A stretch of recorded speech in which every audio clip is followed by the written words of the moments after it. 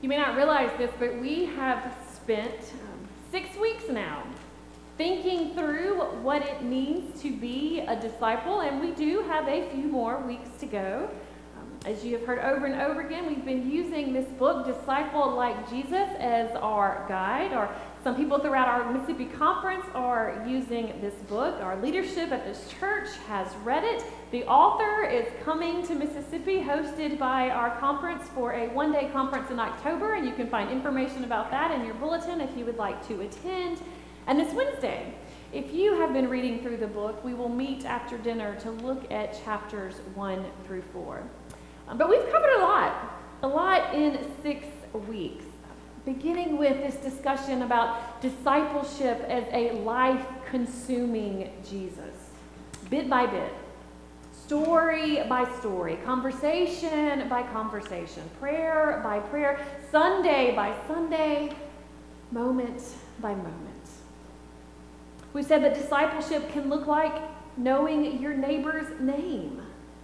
We've talked about how discipleship is about our behaviors and not adding one more thing to our calendar, that it's about being open and aware for how we can intentionally reflect the life and love of Jesus just as we go about our day, how we're present in our neighborhoods and our communities.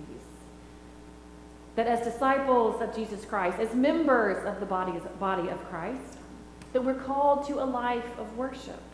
We believe that this 1 hour each week has the power to shape all the other hours. We've named that discipleship is about hospitality. And finally, talked about discipleship as this process of becoming. We are lifelong learners and followers of Jesus, striving to become more like Jesus, living as we sing each week, living to be more like Jesus, opening ourselves up to God as we practice spiritual disciplines, as we engage in the scriptures. We grow up, continuing the process of becoming, living to be more like Jesus. Today, though, we're going to jump way back in the story. I'm not sharing a story of Jesus or of the early disciples. No, we're jumping back to the call of Abraham in Genesis 12.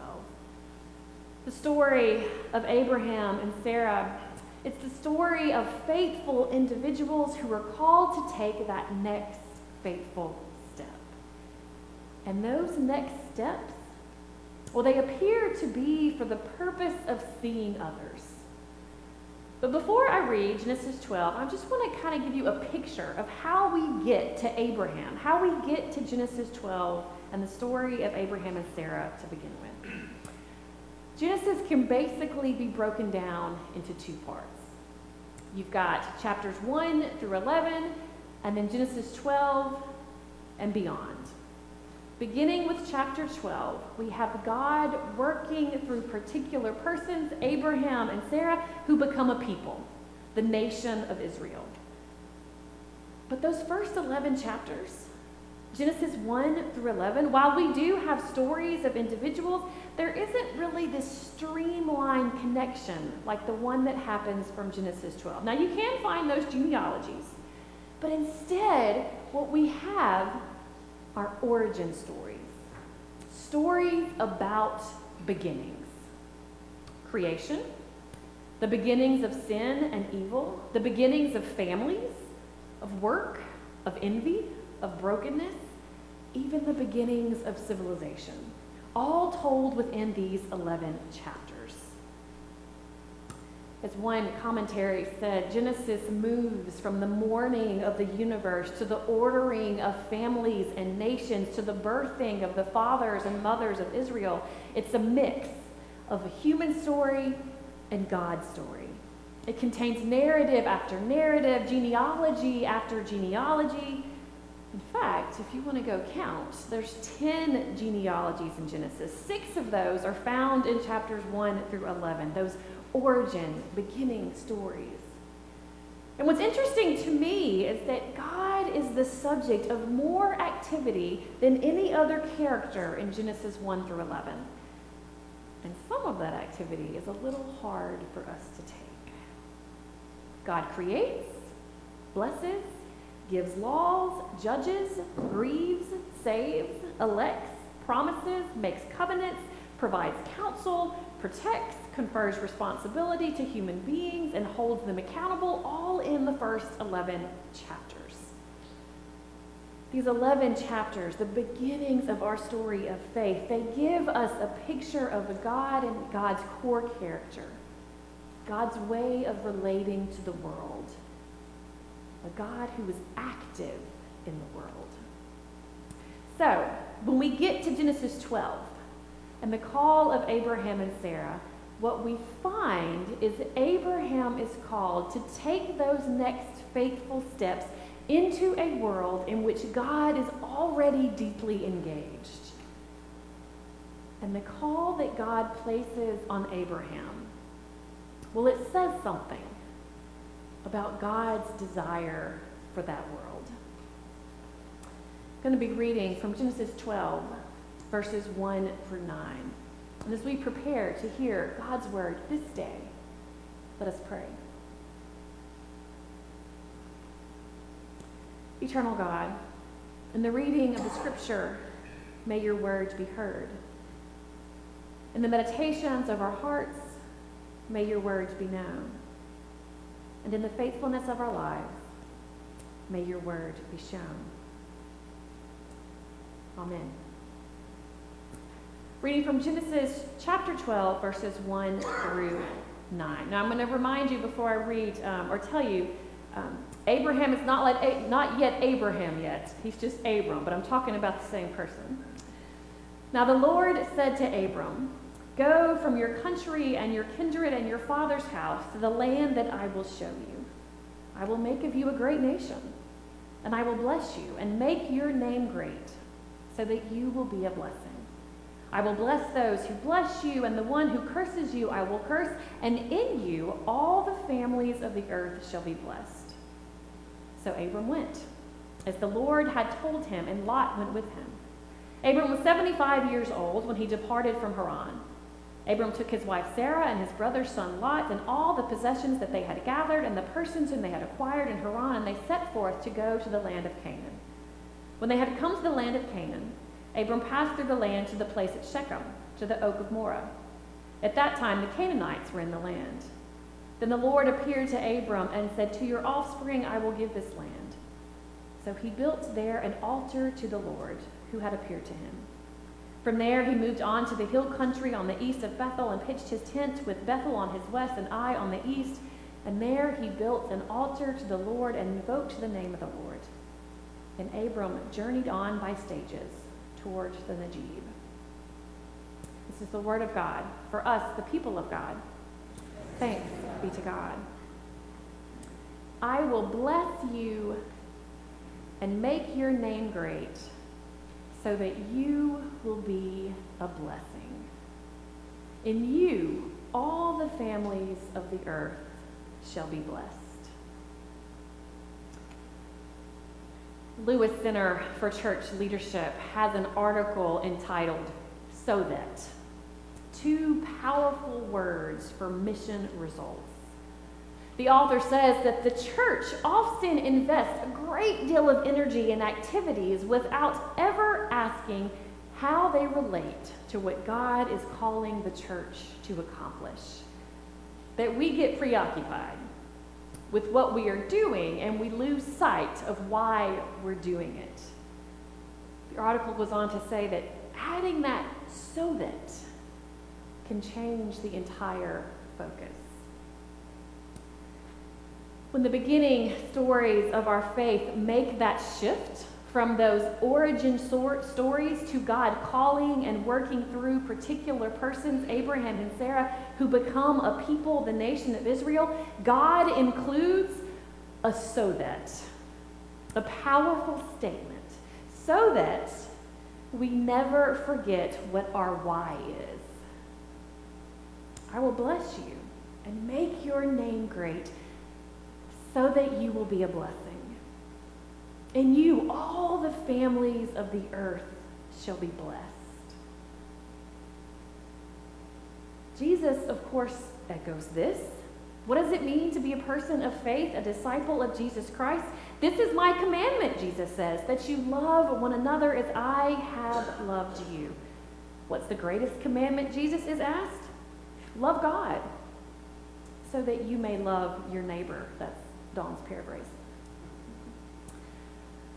You've noticed that we are once again in confirmation, moving through the history, theology, doctrine of the United Methodist Church with another group of young people so that they may confirm their faith, profess their faith openly, decide if this church family is one they wish to join.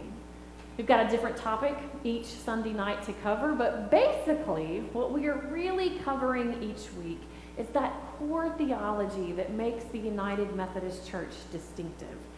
And I joke a lot with them and say that if you take nothing else away, I hope you at least take this away. Personal holiness and social holiness. Love God, love a neighbor. In fact, I apparently say it so much throughout confirmation that whenever I ask my oldest two kids anything about confirmation, no matter what I ask, they usually say personal holiness and social holiness.